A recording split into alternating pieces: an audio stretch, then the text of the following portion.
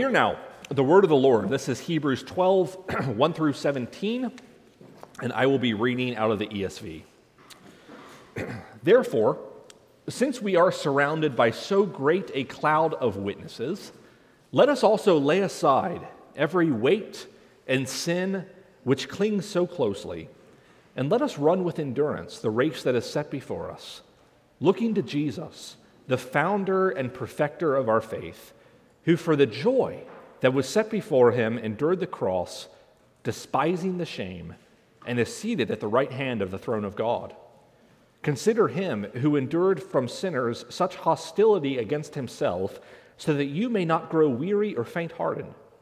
In your struggle against sin, you have not yet resisted to the point of shedding your blood. And have you forgotten the exhortation that addresses you as sons? My son, do not regard lightly the discipline of the Lord, nor be weary when reproved by him. For the Lord disciplines the one he loves and chastises every son whom he receives. It is for discipline that you have to endure. God is treating you as sons. For what son is there whom his father does not discipline? If you are left without discipline in which all have participated, then you are illegitimate children and not sons. Besides this, we have had earthly fathers who disciplined us, and we respected them. Shall we not much more be subject to the Father of spirits and live? For they disciplined us for a short time, as it seemed best to them. But he disciplines us for our good, that we may share his holiness. For the moment, all discipline seems painful rather than pleasant, but later it yields the peaceful fruit of righteousness to those who have been trained by it. Therefore, lift your drooping hands and strengthen your weak knees and make straight paths for your feet, so that what is lame may not be put out of joint, but rather be healed. Strive for peace with everyone and for the holiness without which no one will see the Lord. See to it that no one fails to obtain the grace of God, that no root of bitterness springs up and causes trouble, and by it many become defiled. That no one is sexually immoral or unholy like Esau, who sold his birthright for a single meal. For you know that afterward, when he desired to inherit the blessing, he was rejected, for he found no chance to repent, though he sought it with tears. Friends, this is the word of the Lord. When the American Civil War broke out in 1861, there were many in the North who didn't imagine that the war would end up being as long as it actually turned out to be, nor as bloody as it actually turned out to be either. And those initial assumptions were particularly evident in the lead up to the first major battle of the Civil War, the First Battle of Bull Run, or what some have since nicknamed the Picnic Battle. You see, when Lincoln ordered some 35,000 troops south to Washington, D.C., to Manassas, Virginia, in the summer of 1861 in order to take on a Confederate force of roughly 20,000, there were many in the North who thought that that battle would issue in such a swift and decisive and relatively bloodless Union victory, so much so, in fact, that a throng of spectators from Washington, D.C. followed the advancing Union Army southward in order to watch the battle unfold while they enjoyed a picnic. And that's exactly what happened. A number of civilians, comprised of several dozen congressmen, journalists, food vendors, women, and even children, set up near the battlefield with opera glasses to watch the battle unfold and enjoy a picnic as they did so.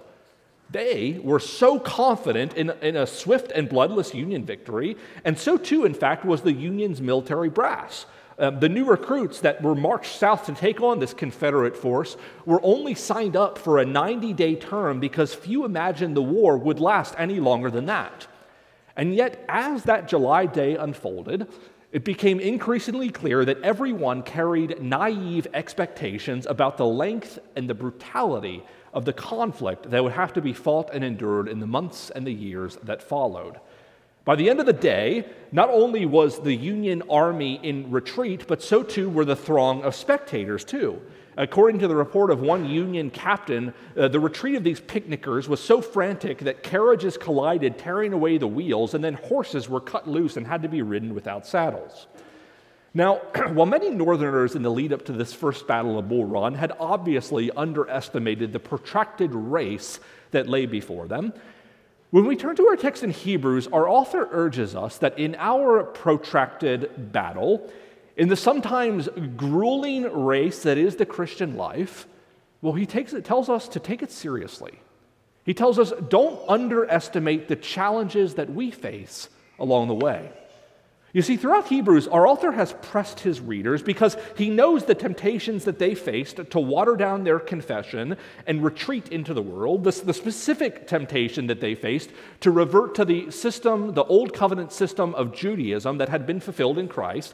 He urges them, in view of those persuasions, to endure and to persevere through whatever sufferings or hardships that they face as a result of their confession. And in the passage before us, our author continues with another exhortation in this vein. He encourages them, exhorts them to endure in the race that's before him. And yet, though the race is grueling, our author also reminds us that there's great encouragement in this race that we run as well. For one thing, he tells us, and we'll study this in just a second, he tells us that we have a great cloud of witnesses to look to as we run. But these witnesses aren't anything like the spectators at Bull Run, watching as a curious, so disengaged audience. The witnesses that we look to as we run the Christian life are those who have already run that race and who have endured a multitude of sufferings themselves along the way. And more importantly, we're also reminded in our text that we have, as we run this long and grueling race, a God who loves us, a God who is committed to us. And in the fatigue that this race often brings, is nevertheless forming us to be better runners. So our big idea this morning is this: take seriously the race that's before us. Take seriously the race that's before us. As we study this text, we're going to see this developed in three parts. First, we're going to hear in the first three verses a little bit more about the race of endurance that we're called to run in. Second, we'll hear the fight of endurance. And then third, the warning that we have to endure. So first, the race of endurance. Second, the fight of endurance. And third, the warning to endure. Now, throughout this passage, as I've already suggested, and we see it in this text, this metaphor of a race is employed to frame the entirety of the Christian life. Our author tells us that when we become Christians, it's as if we're registered into a great race, a marathon of sorts. And in the first three verses of our passage, our author plays off this metaphor of a race to explain what it looks like to run the Christian life from our conversions until our death well. What do we need to keep in mind as we live our lives of faith so that we endure whatever sufferings or hardships or temptations that the Lord might call us to walk in? Well, the first thing our author tells us is that as we run this long and grueling race, we don't do so alone. Now, throughout much of 2020 into 2021, we got used to seeing, if you're a sports fan, arenas and stadiums with no spectators in attendance. But according to the author here, in the race that we run, there are a great many spectators in attendance, a great cloud of witnesses, he tells us. Who are these witnesses? Well, our author just got done in Hebrews chapter 11 describing the enduring faith of so many Old Testament believers who have gone before us. And in describing these Old Testament believers as a cloud of witnesses, it's as if we're invited to imagine them as spectators in attendance at a stadium in which we run the Christian life. But this imagery at the same point needs to be qualified a little bit, because it's not as if these Old Testament saints in attendance for our race are necessarily watching us and cheering us along. Rather, as New Testament commentator F.F. Bruce writes, it's not so much they who look to us as we who look to them for encouragement. Now, back in middle school, I can recall that when I first started to go to the gym and run on a treadmill and lift weights, because like most young teenagers, there was a certain constituency that I was hoping to impress, I had no idea what I was really doing. And I knew, like most young guys, that I wanted to look good and be strong, but I had no idea how to do that or what techniques to employ in lifting weights and running on treadmills. And so what I would do was I'd watch those who looked like they knew what they were doing, those who were confident in what they were doing, those who looked like they had the results that I was hoping to achieve. And I would adopt their routines and their techniques and even their mannerisms as I walked through the gym. Well, so too, in the race that we run, we have a lot of examples to look to. We look back to those who have gone before us, those in the hall of faith in Hebrews 11, and we learn from them how to run the grueling race of the Christian life well. But we also look to those in our church family who have been Christians longer than we have, those who have suffered real loss, who have walked through real sufferings and hardship, and yet have endured by faith in Christ. We look to them for encouragement to know, first and foremost, that endurance is possible when it feels like every persuasion in the world is pulling us away from our confession. And we also look to those mature examples of faith when we have no idea what it looks like to live a life of steadfast endurance when things get really tough. We look to them to give us the tools and perspectives we need to run the race well before us, because let's face it, they've run that race well and have been at it far longer than we have. But as we continue in our passage, we also learn that as important as it is that we look outward, both to the examples of faith in Hebrews 11 and to those in our own church body as well, it's not enough to just look outward to run the race well. We also have to examine our own hearts and be honest about those habits or beliefs or the sin that would hinder us from running well. And so in the second half of verse 1, our author instructs us, quote, to lay aside every weight and the sin which clings so closely. Now, this command likewise calls upon the imagery of a race or a marathon. In the ancient world, those who competed in races or marathons would first train for a long time to keep their bodies lean, and then just before the race, they would strip off any excess garments to keep themselves as light as possible. In fact, they would run without any clothes at all. But as it applies to us in our race, in this long, protracted, and grueling race that is the Christian life, we have to be mindful of both the sin that prevents us from running well and of those things that might not necessarily be sinful, but aren't altogether helpful either. With that latter category in view, understand that there are a number of things that we entertain in our lives that aren't necessarily sin or inherently sinful, but they just aren't building spiritual muscle or helping us mature as well as we could. These are, according to our author, the weights that are holding us back from thriving as well as we could. So what are some of those things? Well, ask yourself the question, where am I investing a great deal of time? And how are those investments building spiritual muscle? Are they? How you answer that question, I think, will go a long way in identifying those things that might not necessarily be sin, but aren't entirely helpful in running that race either. But as important as it is that we look both outward to the cloud of witnesses, inward, exploring our own hearts for our sin and the weights that hold us back, what ultimately drives us forward as a people of enduring and long-suffering faith, and what ultimately enters us into the race in the first place, is Jesus Christ. And so in verses 2 through 3, our author brings this first part of our passage to a fitting climax by drawing our attention to Jesus, who he calls, quote, the founder and perfecter of our faith. Now, these two words in particular, are words that are absolutely loaded with significance. But what exactly does this tell us about Jesus?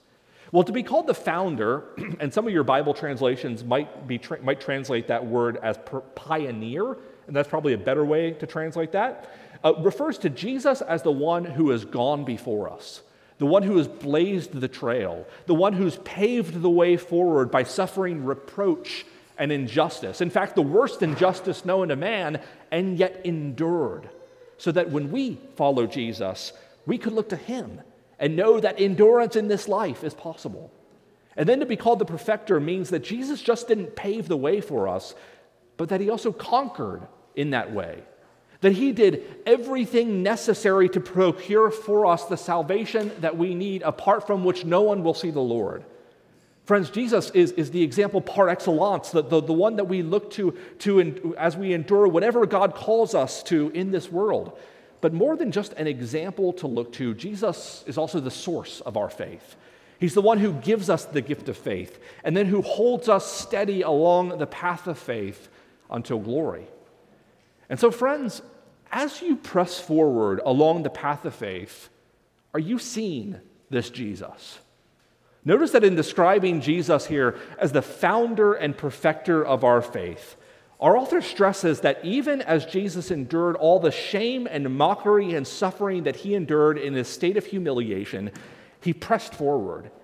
And more than just pressing forward and enduring, look at how he did that. He pressed forward with joy. How's that possible?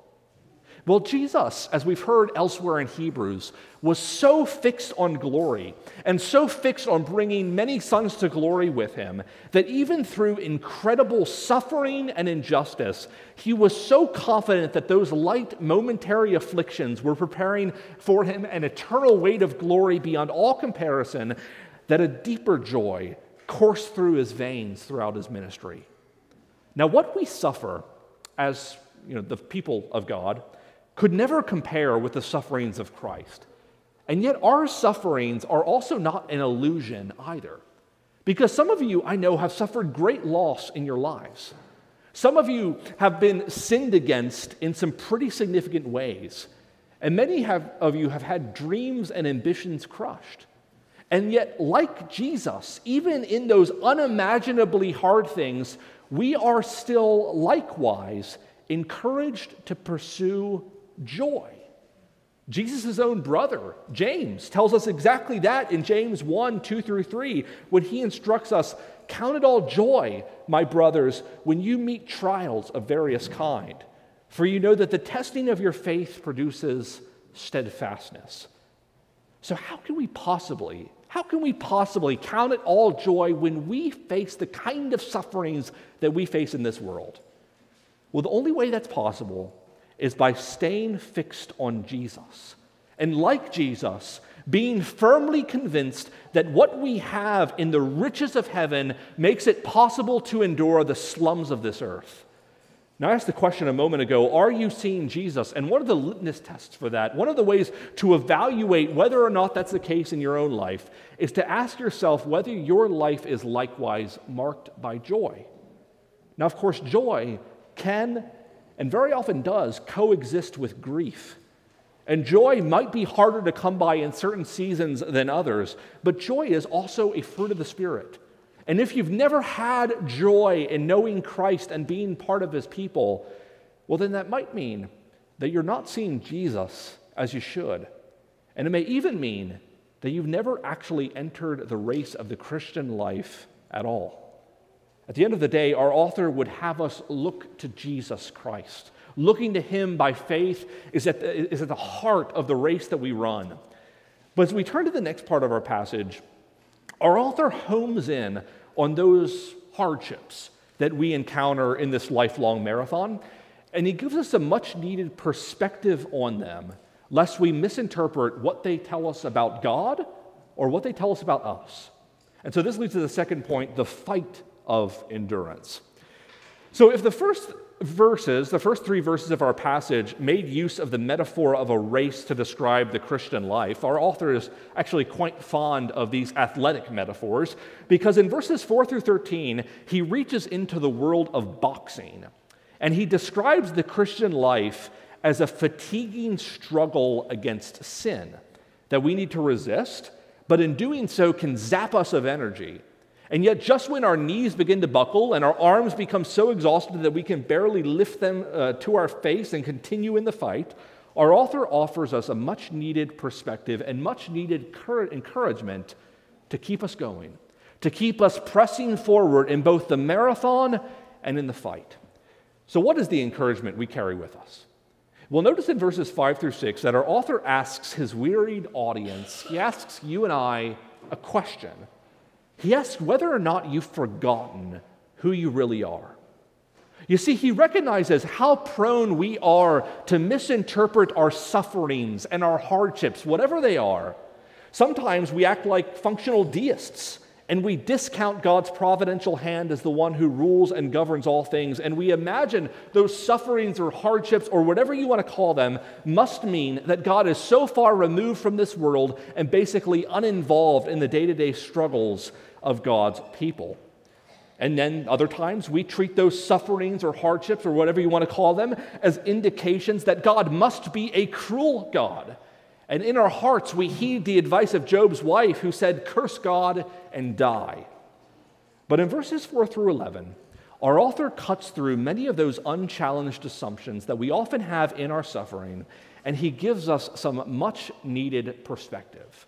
Perspective first on what those hardships indicate about who we are, and then second, on how those hardships are intended to function in our lives. So first, when we experience those hardships, what does that indicate about who we are? Well, in verses 5 through 6, our author cites from an earlier text in the Bible. He cites from the Old Testament, something that he's fond of doing, as we've seen throughout Hebrews. And here he cites from Proverbs 3:11 through 12.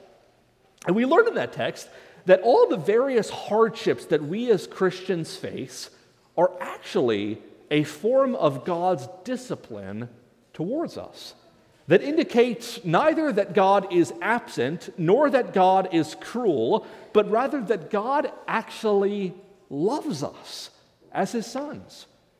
In verses 7 through 11, he fleshes out some of the implications of the passage he cites, and that's exactly what he tells us. He draws out this extended analogy between earthly fathers and our heavenly Father. Now we know, often in retrospect, because it doesn't feel good when we're being disciplined, that when our earthly fathers discipline us, that means that they're engaged in our lives. That means that they're committed to us. That means they love us. That means that we have belonging to them, and they're committed to our good. Now, as a brief aside, this analogy also assumes a biblical view of fatherhood that I recognize some of you might not have. Some of you might have had absent fathers or abusive fathers. But if that's your story, know that what our author has to say about our heavenly Father nevertheless applies to you in Christ, regardless of your relationship with your earthly father. And in fact, when God disciplines us, as he does so with a perfect perspective that even the most well-intentioned fathers lack. He disciplines us out of the perfections of his character, and he disciplines us because he loves us with a steadfast, covenantal, eternally secure kind of love. Understand then that whatever hardships or sufferings that we're forced to walk through in Christ, we walk through them under the loving countenance of a Father who is committed to us as his children. But this leaves us with another question, and that is, what are these hardships then intended to do in our lives as Christians? Yes, they remind us of who we are and who we belong to, at least if you're a Christian. But what are they actually intended to do for us as Christians in the long life that we run? Well, in verses 10 through 11, our author tells us that in whatever ways God disciplines us, it's for our sanctification. It's for our spiritual growth that he does so. He disciplines us so that we would be better equipped to run the race before us. He trains us so that we would flourish in love, joy, peace, patience, kindness, goodness, gentleness, self-control, the fruit of the Spirit. And in disciplining us accordingly, God is forming us in a Christ-likeness that's beautiful. But the challenge for us is that we would be attentive and receptive to God's discipline as the sanctifying encouragement that it's truly designed to be, and we would respond to the discipline of God rightly. How do we do that? Well, when I was in college, one of the classes that I had to take as part of my degree program spent a lot of time studying aviation accidents in order to probe all of the various factors that lead to airplane mishaps. And I recall that in one class in particular, we studied the human factor issue of why pilots in the cockpit sometimes ignore warning signs, blaring alarms. Why do they ignore those sometimes?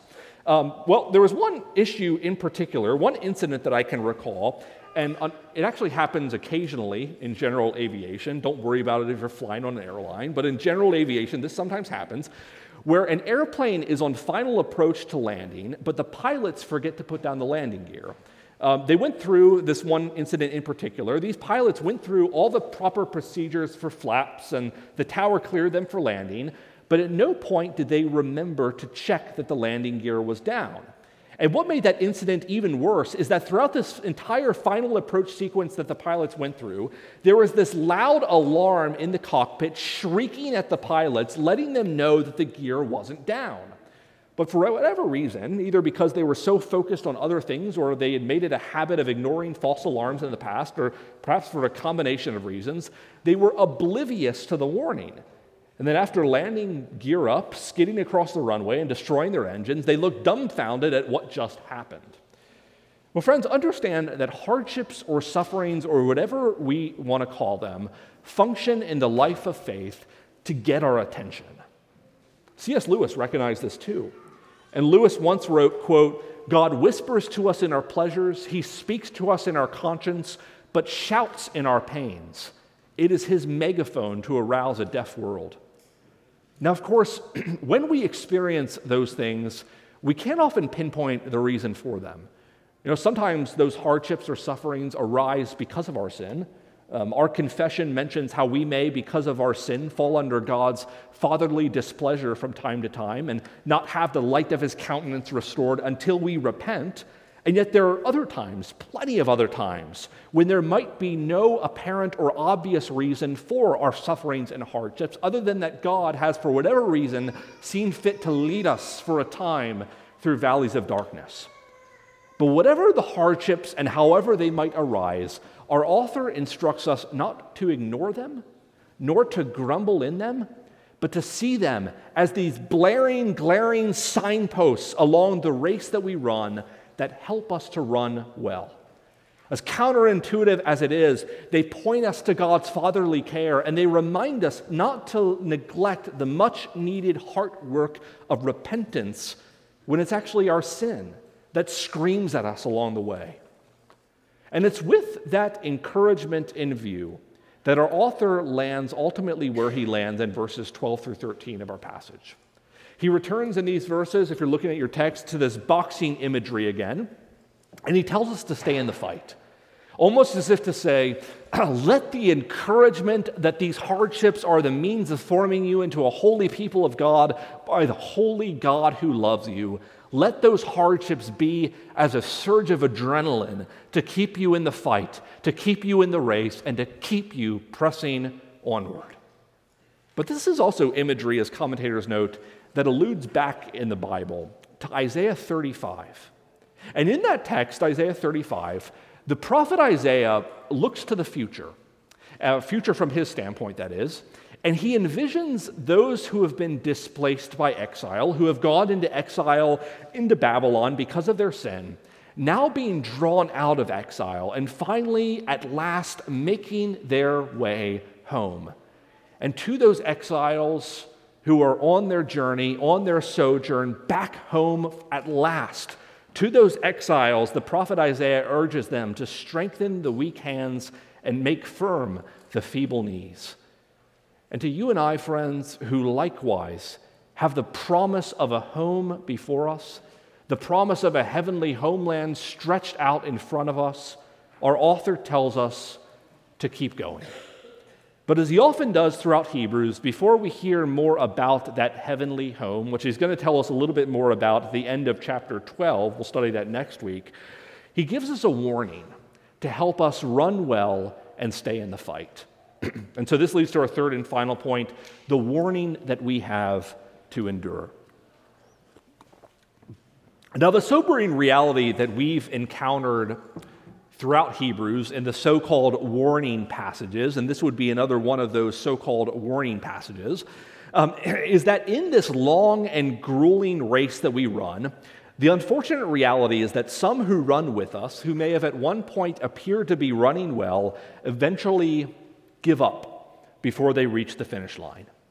Now, that doesn't mean, and we've said this in previous weeks as well, that those people somehow lost their salvation. We know from the Bible that those who are truly in Christ can never finally fall away, and the Bible makes it abundantly clear elsewhere too. It rather means, though, that the word never took root in them in the first place. Now, with that said, the warning in these final verses of our passage is intended, like the rest of the warning passages in Hebrews, at its core, for us to take seriously the race of faith that's before us. But as we study these particular verses, we're going to notice that this warning isn't primarily about checking ourselves and ensuring that we're regularly repenting of our sin and keeping our eyes fixed on Jesus. Of course, our author had much to say about that in the earlier passage we studied, and he does tell us here that holiness is really important. But what we actually see in these verses is that the lion's share of attention falls on ensuring that our brothers and sisters, that those in our church family, are running well too. Look at some of what the author tells us to do in the passage before us. First, he tells us to pursue peace with everyone. Now, on the one hand, we should be a people marked by peace wherever we are. After all, the Apostle Paul tells us in Romans 12:18, if possible, so far as it depends on you, live peaceably with all. Now, that doesn't mean that we're not a people of conviction. We are. Nor that we should compromise holiness in our pursuit of peace. We shouldn't. But it does mean that we don't participate in the culture of rage that so often persists in our world. That we don't feed the culture of anxiety that drives so many of our neighbors this way and that. But on the other hand, the primary focus of our author's exhortation here isn't primarily on how we pursue peace with our unbelieving neighbors, but rather on how we pursue peace with everyone in the church, in our covenant community. And in what follows, our author tells us what a pursuit of both peace and holiness looks like in the church.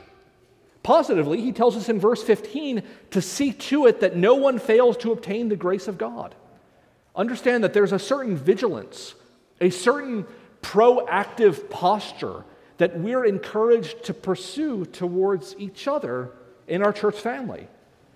After all, if you understand for yourself that this race of faith that we're on is grueling, if you know for yourself the struggle that it is of working through hardships and thinking rightly about suffering when we're absorbed in it, then we should also appreciate that our brothers and sisters in the church are dealing with the same things. This verb that's translated in the ESV where it says see to it in verse 15 is actually the verbal form of a word that we translate overseer or elder elsewhere in the New Testament. But while it's the job of an elder or overseer to proactively oversee the marathon of everyone in the church, our author places this responsibility, crucially, on all of us. There's a non-technical, looser sense in which we are all called to oversee and be overseers of each other. But then he tells us negatively, in the second half of verse 15, to see to it that no root of bitterness springs up and causes trouble.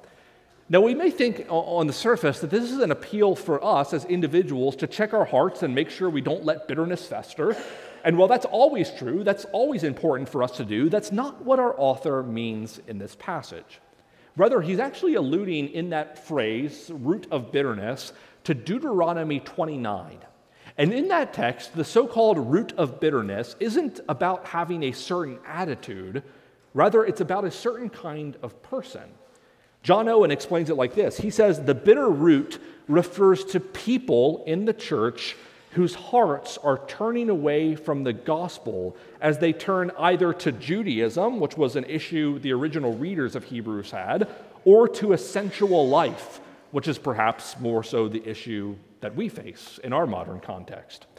You see, if the first part of verse 15 called us to be proactive among our church family, well, then this second part of the passage reminds us that there are times we have to be reactive in the body too. There are times in the life of the church when we might have to deal with sin that's reared its ugly head among those we love, or damaging teaching that undercuts the gospel and rots away at the gospel moorings of the body. This was an issue in the churches, some of the churches in Revelation 2 through 3, that they had to deal with. Some in those churches were complacent not to just let different theological opinions on minor issues have a hearing, but to let a different gospel altogether be taught, preached, and practiced. These are the things that, according to our author, can actually defile a church and its members from running well, things that we have to be on the lookout as one body as we encourage and spur one another up in the marathon before us. But to show us what this root of bitterness looks like in the church, our author concludes this passage with this curious example of Esau from Genesis 25. Now, if you're unfamiliar with this story, as the story goes, Esau, he was the brother of Jacob, who would later become Israel. Esau came home one day, and this event is recorded in Genesis 25. He was hunting in the field. He came home one day, and he discovered that his brother made red stew. Esau was hungry. He saw the stew. He wanted a bowl of it, and so badly, in fact, did he want a bowl of it that he was willing to sell his birthright, that is, what belonged to him rightly as the firstborn son, for a bowl of stew. Esau, and this is ultimately our author's point here, is a case study of someone who lived for his momentary desires and was willing to surrender the whole race in pursuit of those fleeting momentary desires. Now, when our author closes, he also makes this curious statement about how Esau sought repentance but was unable to find it. And that might make us think at first that those who sin like Esau but who later regret their sin and seek repentance won't be able to do so. It might seem to us on the surface here that our author's teaching us that there reaches a certain point where God doesn't want our genuine repentance any longer, but that's not what this means. Rather, Calvin explains it like this. He writes, quote, "Whenever a sinner sighs on account of his sins, the Lord is ready to pardon his sins. Nor is God's mercy ever sought in vain, for to him who knocks, it shall be opened. But," and here's the key, "but as the tears of Esau were those of a man past hope, they were not shed on account of having offended God." In other words, Esau was somebody who didn't really grieve his sin as an offense before a holy God. Rather, he was a man who only grieved the consequences. And so, on the one hand, as we think about applying this, ask yourself whether you have a heart like Esau's. You see, maybe you've been in the church for some time, and yet your heart is more in tune with that of Esau than with the many examples of long-suffering faith that we've already encountered in the Hall of Faith. Do you really grieve your sin? Do you really find your sin ugly and deplorable? Or do you only grieve the consequences of your sin? Do you make snap decisions in life based upon what's going to be momentarily advantageous? Or do you consider the biblical and eternal ramifications for your actions? Are you in the race? And are you committed to the race, come what may? But on the other hand, if you don't have a heart like Esau, and that's good, that still doesn't mean you're off the hook. Because as our author has made clear, each of us have a responsibility towards each other in the body. We have a responsibility to call any potential Esau's among us back to faith. Now, that doesn't mean that we police every action or every word our brothers and sisters say, but it does mean that we are deeply invested in the lives of each other in a meaningful way, and that in turn, we're vulnerable with those who are invested in us. And so ask yourself this very simple question: who can you encourage in the church this week? Who can you check in with after the service is over and really take care to ask how someone is doing and how you can serve them? Understand that the stakes are high, the responsibilities are weighty, but there's also great blessing in encouraging each other in this kind of way. As James, the Lord's half-brother, put it in James 5:19 through 20, "My brothers, if anyone among you wanders from the truth and someone brings him back, let him know that whoever brings back a sinner from his wandering will save his soul from death and will cover a multitude of sins." And so as we prepare to close, let me leave us with this. The race we run may be grueling. There may be countless persuasions and beliefs that seek to cut our legs out from under us. But in the end, the race is worth it. Because when we run well, we'll also finish well. And in that, we will receive something better than a gilded medal, something better than a perishable wreath. We will receive a place to call home, an unceasing, unhindered fellowship among a redeemed multitude, and with a God who loves us. So, brothers and sisters, don't lose sight of what's at stake. Run this race with the seriousness that it deserves, and keep your eyes focused on the finish line and on the one who stands at the finish line, our Lord Jesus Christ. Pray with me. Gracious Heavenly Father, Lord, I pray that whatever hardships or sufferings that we as your body are encountering in the race that is the Christian life, that you would help us view those things with a proper perspective. That you would help us see those things not as an indication that you hate us, an indication of your cruelty, or an indication that you're absent, but that we would see that as discipline by a loving Father who would seek to have us run this race well. Father, I pray that you would help us run this race by the grace of your Holy Spirit, and that as we do so, that we would seek to help other people in this body run their race as well too. Lord, would you keep us focused on the prize, keep us focused on Jesus Christ, the founder and perfecter, the pioneer and perfecter of the faith. Would we look to him all the days of our lives, and would we, in our encouragement of each other, point other people to your Son and our Lord Jesus Christ as well? We ask this in Christ's name. Amen.